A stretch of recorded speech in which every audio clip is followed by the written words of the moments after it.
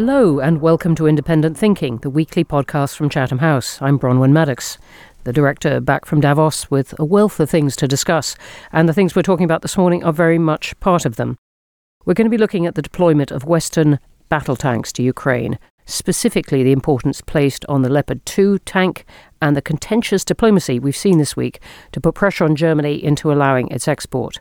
So what is this going to mean for Ukraine and for the Russian offensive expected in the spring? We're also, after that, going to be discussing the role of Germany in Europe and the pressure its foreign policy has been under since the invasion of Ukraine started, what its relations with the US are like, how its standing has changed over the last year, and what are the challenges facing the country as a long and cold winter sets in for relations with Russia and Vladimir Putin.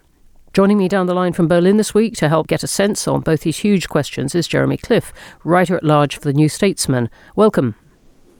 Hi, Roman. Great to have you with us. And we've got lots of people in the studio this week. Orysia Lutsevich, the head of our Ukraine forum, returning after you first heard her all the way back in episode 1. Hi again. Good to be back with you, Bronwyn. Joining us as well is Ed Arnold, as Research Fellow for European Security at the Royal United Services Institute. Great to have you, Ed. Hello, and thank you for the invite. Last but not least is Marian Mesmer, a Senior Research Fellow in the International Security Programme here at Chatham House. Welcome to the podcast, Marian. Thank you. Great to be here. Great. Well, I can't think of a better lineup of guests to plunge into these questions. So let's start with the topic that is very much in the news at the moment, the Leopard 2 tanks for Ukraine and the wider issues around supplying advanced main battle tanks to Ukraine's forces. Jeremy, the story broke about 24 hours ago that Berlin is now authorising the permits for the exports to Ukraine of these tanks. Can you just tell us a bit about the debate in Berlin on this question? Sure. Well, this goes back all the way pretty much to the start of Russia's full-scale invasion of Ukraine almost a year ago. It was only 8 days after that that Ukraine first requested Western tanks. And since then, its calls have become firmer and, I think, to many in the West, more compelling. So that's the story of the last 11 months, if you will. And it's always been a story that concerns Germany particularly because the variety of tanks that Ukraine wants are Leopards. They were developed by the West German military during the Cold War. A lot of European militaries have them in their arsenals. And so they are tanks that can be sent in large numbers and that can be repaired, and training can be done on this side of the Atlantic. But I think Ed will probably speak a bit more about that. I was just going to ask you that, actually, just to come in at that point and just tell us why this tank is so significant. So in terms of the Y Leopard, it is availability. There's approximately 2,000 across Europe by 13 allies. I mean, no one would really know the true number of that because obviously serviceability and actually getting those tanks to combat readiness is usually quite difficult. And also it's still in production, so it can be backfilled. I mean, around 70 a year, so that will have to significantly increase going forward. And what is it that it can do that makes it so valuable to Ukraine? Well, it's not necessarily just the Leopard, it's about main battle tanks in general. The main change of the Leopard over the M1 is the logistics burden of operating it. But the main issue with Western main battle tanks versus Russian tanks is that they're more stable, so they can fire on the move. They have better optics, so they can be used at night, and they have better command and control systems. So in terms of firepower, manoeuvrability and protection, they're just far superior.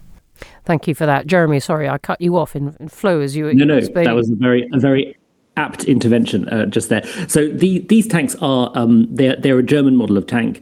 The Germans have them in their arsenals, others do too, but Germany also has control over re-exporting rules under its export licenses. So this was always a question for Germany, and it came up relatively early as well. I mean, back in June last year, Spain moved to send some of its Leopards to Ukraine, but was blocked by Berlin. And Ukraine brought this back to the surface again in November, really pushing more publicly for Berlin to shift on this, expressing its disappointment. Over the autumn, the US insisted that it wouldn't have a problem with that. In fact, it would approve this move. But Germany, throughout that period, and up to very recently, clung to this reluctance to, as they put it, go it alone. which was never entirely accurate, as I think I've shown. But it was this fear of being seen to act unilaterally that was holding Germany back. Perhaps we can get onto that in greater detail in a bit. But just to bring us up to the current day, the new year, there is a lot of talk about new spring offensives, both by the Russians and by the Ukrainians. It's clear that the Ukrainians need the tanks to punch through the Russian lines. And this all came to a head at a summit at the Ramstein military base, which is a US military base in Western Germany, last week as we record this. And I think a sense of growing frustration among Germany's allies that it was not budging. I'm going to come on to that point. I heard a lot in Davos about the US frustration with Germany, saying, look, we really want you to step up and pay more and do more about defence. Marion, just your thoughts on this debate that Jeremy's been describing for us within Germany and what it's meant for Olaf Scholz. So Olaf Scholz had faced a really difficult time in his chancellorship pretty much right from the start. So there is a lot of support in Germany for Ukraine. The great majority of Germans think that the Russian offensive has been completely wrong on all levels. And it really has tapped into a lot of the traditional peace sentiment in Germany, actually, in a way that a lot of people weren't expecting. So Just explain that to us. A peace sentiment, and yet this is a war. Sorry, of course, yeah. So Germany's historic baggage essentially has been that since the end of the Second World War, there has been this really strong sentiment among German politicians, the German public, that something like World War II can never happen again. And that has expressed itself in a really strong pacifism. So that means when you look at debates in the German Bundestag, there's always a lot of conflict and contentiousness about things like arms exports, military support. So I think any German party would have found that very difficult. Angela Merkel would have found that very difficult, but particularly because the SPD has a history of being quite close to Russia, that has been particularly difficult for Olaf Scholz, and his party has a lot of baggage in that regard as well. Orysia, how much does this matter to Ukraine? Well, danke schön. This was the answer that was all over Ukrainian social media after the decision was taken. What is important to understand that this was such a society-wide advocacy for the provision of those heavy weapons for Ukraine, because Ukraine bravely resists, but also is losing men on the battlefield, and Russia has still advantage in numbers that is able to send to death, and it's not hesitating to do it. So we are in this very dangerous moment of war where Russia is not changing its war aims. Obviously, it wants to take more Ukrainian territory. It wants to take whole of Donbass and perhaps threaten from the north and from the south. So they are mounting a man and armor. So Ukraine needs to also strengthen its not only offenses but also defenses, because this is where the key of this campaign is to prove that Russia cannot take more Ukrainian land, and even Ukraine can maintain this strategic initiative that it took back from the Russian armed forces from, I would say, summer of last year. You put it very well, but what people might say is, look, you're describing a stalemate. The West, the US in particular, is feeding in more powerful weapons, just enough to keep alive the hope that Ukraine can push Russia back, but not enough yet, certainly for a decisive victory. And what you've just described is Ukraine, as you said, very on the defensive as well as the offensive. Ed, just, is this a stalemate we're looking at? And what difference do these particular heavy weapons make? No, I disagree that it's a stalemate. I think where we are in the war, weather conditions obviously affects that. I think we're always going to see a lull in fighting. And what is the most important part on both sides now is how quickly and how best they can regenerate their capability. So it's all about making gains versus your adversary. So as long as Ukraine can gain more than Russia, I mean, Russia will strengthen defensive positions. It has its mobilization.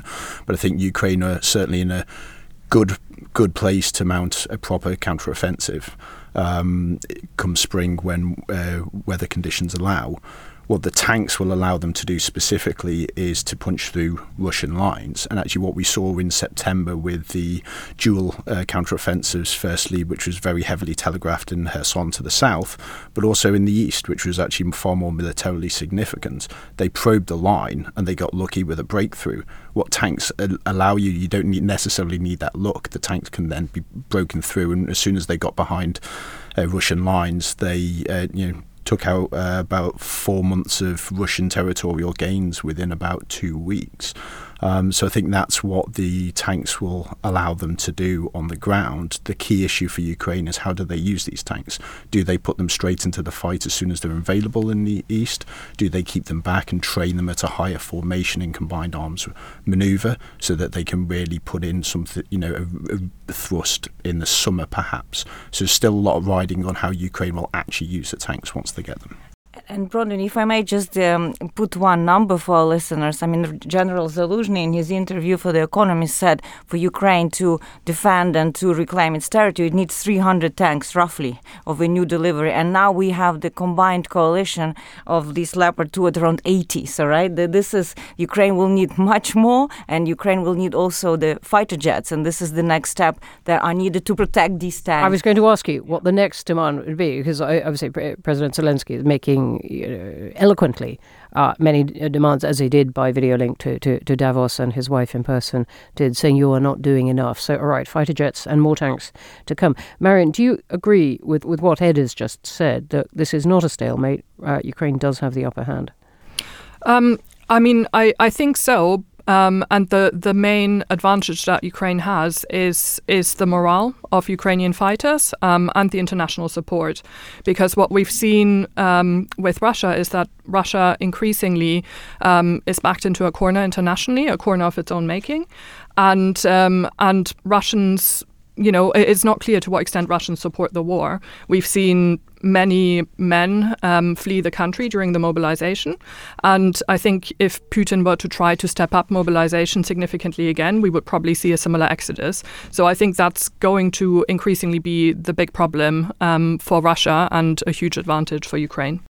Jeremy, what do you make of the US strategy in this? It's been keen to avoid escalation, to avoid a direct conflict between Russia and NATO, and yet has been, as these long months have gone by, raising and encouraging allies to raise the lethal nature of the arms supplied. And the US, I talked to many militaries, seem more confident to me than you hear in Europe about the ability to defeat the Russian army. Where do you think the US is in this? I think the US has been more confident and clearer in its position than the Europeans from the very start. It has given them the vast majority of or far more military and other forms of aid than any other state. And they've made it clear that they want the Europeans to step up, and that was one of the reasons why they were very clearly signaling to Olaf Scholz, even in the autumn, that we want you to move on these tanks and take some initiative. The Europeans need to deliver more of the security on their own continent. Now, I think we'll have to see how the diplomatic ramifications play out, but Scholz insisted on US tanks as part of this tank coalition. He's clearly concerned about escalation. He's worried about the nuclear threat, as well as those sort of public opinion elements that we've heard about already. And so I think rather reluctantly, the US were pulled into sending their tanks as well. But of course, that does make for a yet more formidable contingent of those weapons that will make their way to Ukraine over the next months. Europe, of course, is grappling with high gas prices in a way that the US has not been as hit more directly, as is the Middle East and parts of Africa. Ursula von der Leyen, head of the European Commission, has made a big deal of saying, look, we have got gas prices down to below where they were at the start of the invasion, which is true. But then you get a lot of people saying more cautiously, but what about the winter after the one we're in now? Yes, and if I may briefly, I think we will see more fractures grow this year. I mean, the big story of last year, and you will have heard this in Davos, no doubt, was the surprising resilience of the Western alliance. But I do think this year, with this question of energy costs, with industrial policy, the Inflation Reduction Act in the US, other questions like the future of the Ukraine war, China, I wouldn't be surprised if we got to the end of the year with a lot more between the Europeans and the Americans. But we'll see. Davos is not somewhere you go to hear that fractures in the Western alliance are advertised, but there was a distinct difference between the US and European countries, and then between them, Marion. And what I think is also really interesting here is that you can see from how Olaf Scholz is acting that he is really worried about his low approval rating, about German public opinion. But at the same time, this tank decision was made over such a long time period, which actually worsened his standing in Germany. Germans wanted a much quicker, much more decisive decision on it. And then on some of these other issues that we've just heard, energy prices, German energy security, his government has also been rather slow and rather ineffective. One of the really striking opinion polling numbers that I saw was that nearly 80% of Germans agree that his government is ineffective in communicating with them. And I think that's going to be their big problem, because that's what made it very difficult for them internationally as well. So as we begin to look forward in this, obviously enormous amount of uncertainty in this, but Ed, I want to pick up the degree of optimism, if you like. You're saying that this is not a stalemate. What would you look for next to judge whether Russia really is on the back foot, and whether people might even then begin to talk about what the outcome of all this would be? Just firstly, on the last point that Marion made, is I'd absolutely agree on the comms issue. The Scholz Chancellery has a real comms issue, both externally and internally, and they need to sort that out immediately. It's not necessarily a question of strategy. But then... By issue, you mean problem? Yes. As I urge people at Chatham House to call it direct. Yes, it's a pretty deep problem, I think. But in terms of the optimism on the battlefield, like I said, I mean, Ukraine, at the moment, Russia currently occupies about 20% of Ukrainian territory. So in terms of territorial, that doesn't fit either what Ukraine or Russia want. So that has to move one way or the other.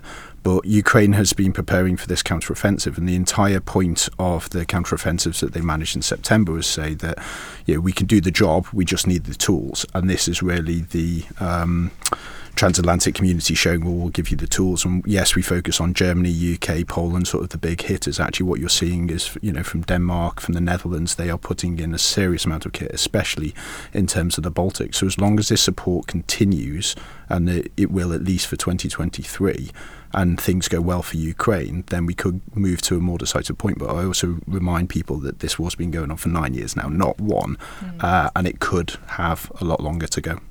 A really important reminder, and many, many wars are longer than we choose to think that they are. Arisia, what are you looking for?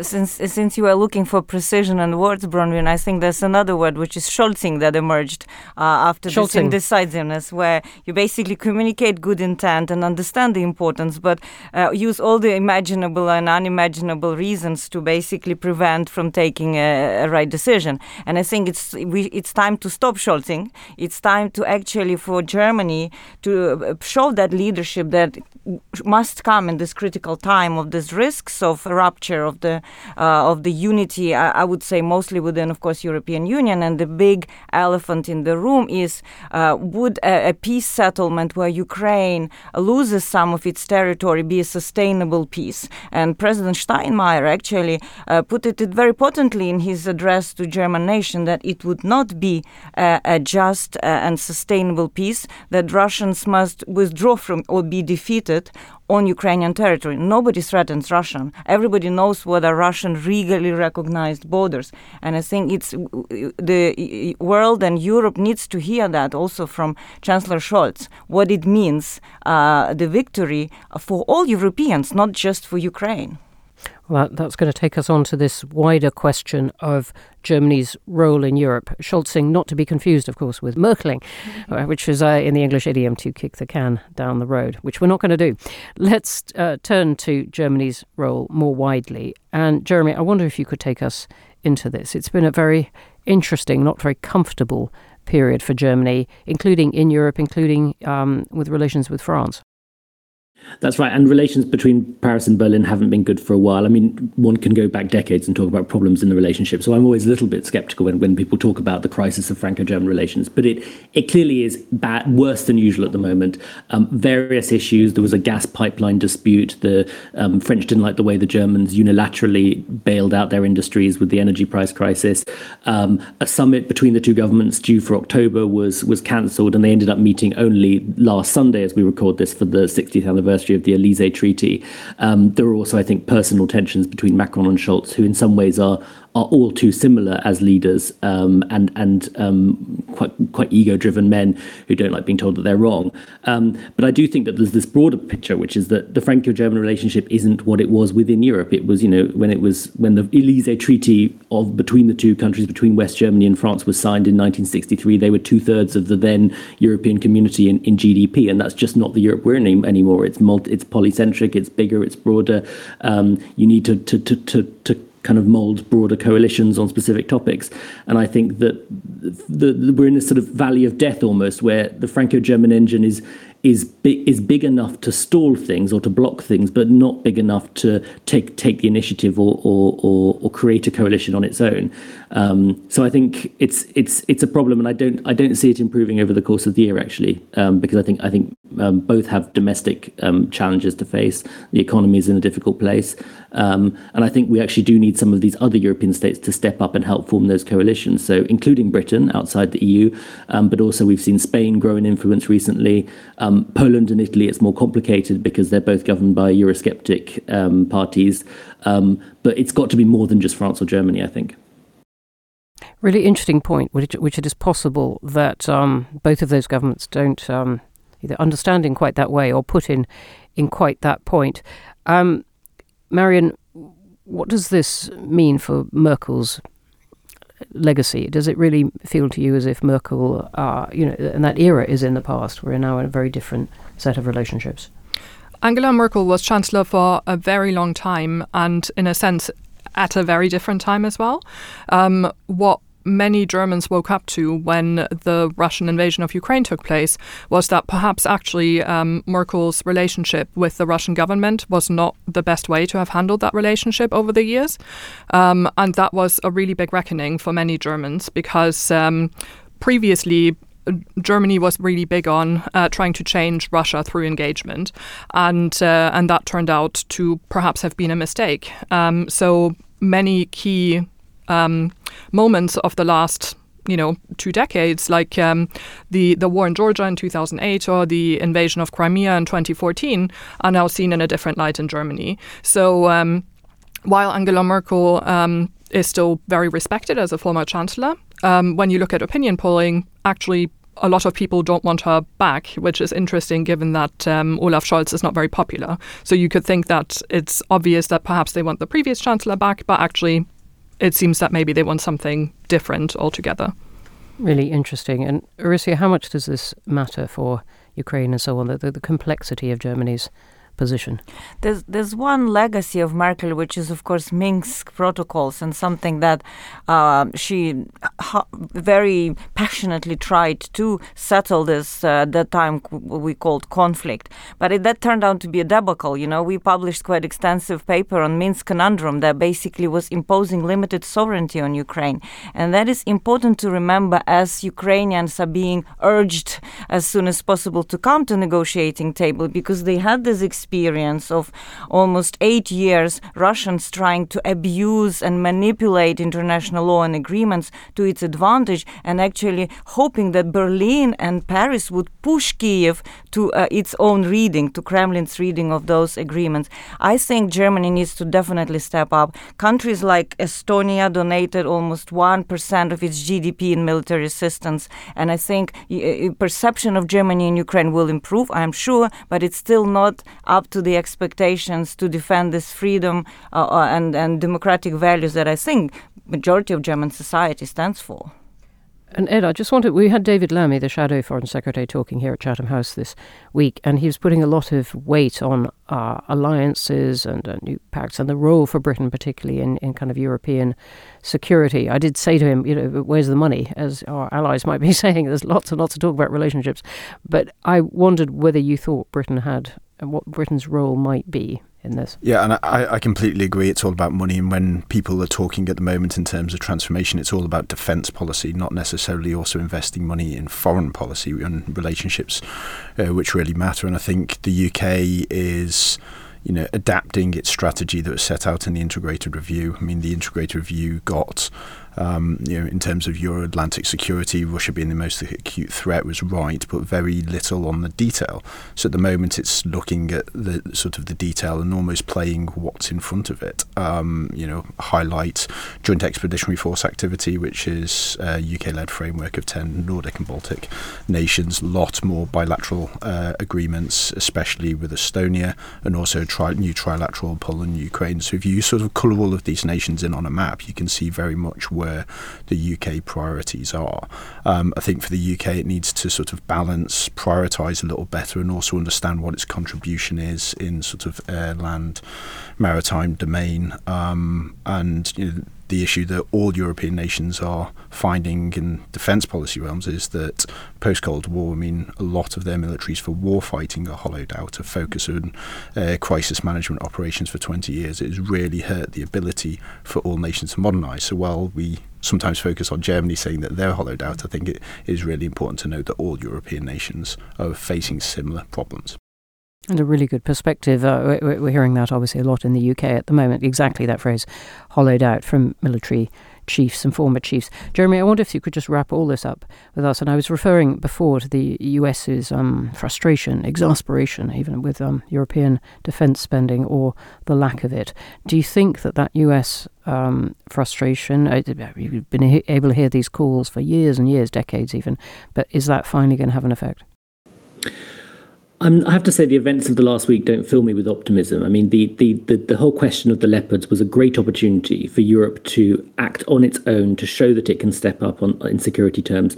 The US has to date, as previously mentioned, given far more aid to Ukraine than the Europeans. And this was a chance on a topic that the Europeans could dominate. The tanks that are mostly held in Europe and decided by a German, but by Europe's anchor state, Germany, to come together and do that. And it didn't. And Germany insisted on US involvement.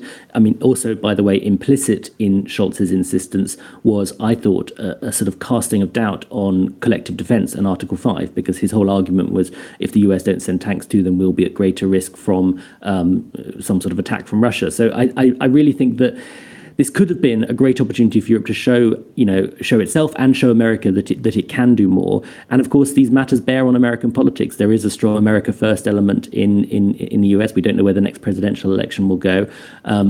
And I think, hopefully, this tanks deal will be the start of Europe stepping up more. I know that the Europeans are thinking in terms of helping Ukraine recover economically from the war if and when a peace is ever reached.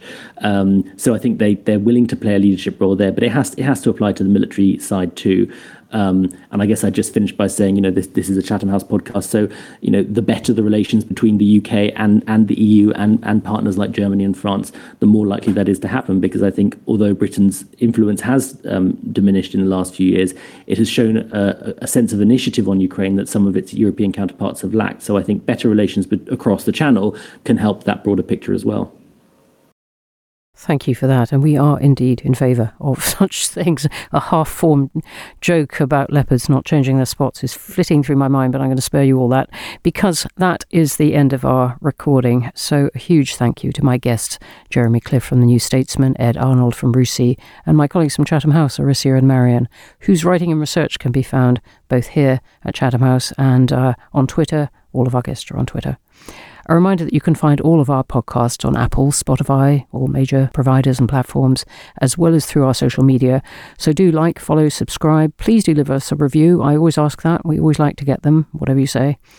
And to read more from our experts, or to find out more about our events, or to become a member, and we'd love to have you, don't forget to visit our website, chathamhouse.org, where you can follow the work of our Ukraine Forum, our international security programme, and can pick up the David Lammy speech that I talked about and the lively conversation and loads of questions that followed. That's all for now. Auf Wiedersehen from myself and my colleagues. Thank you for listening.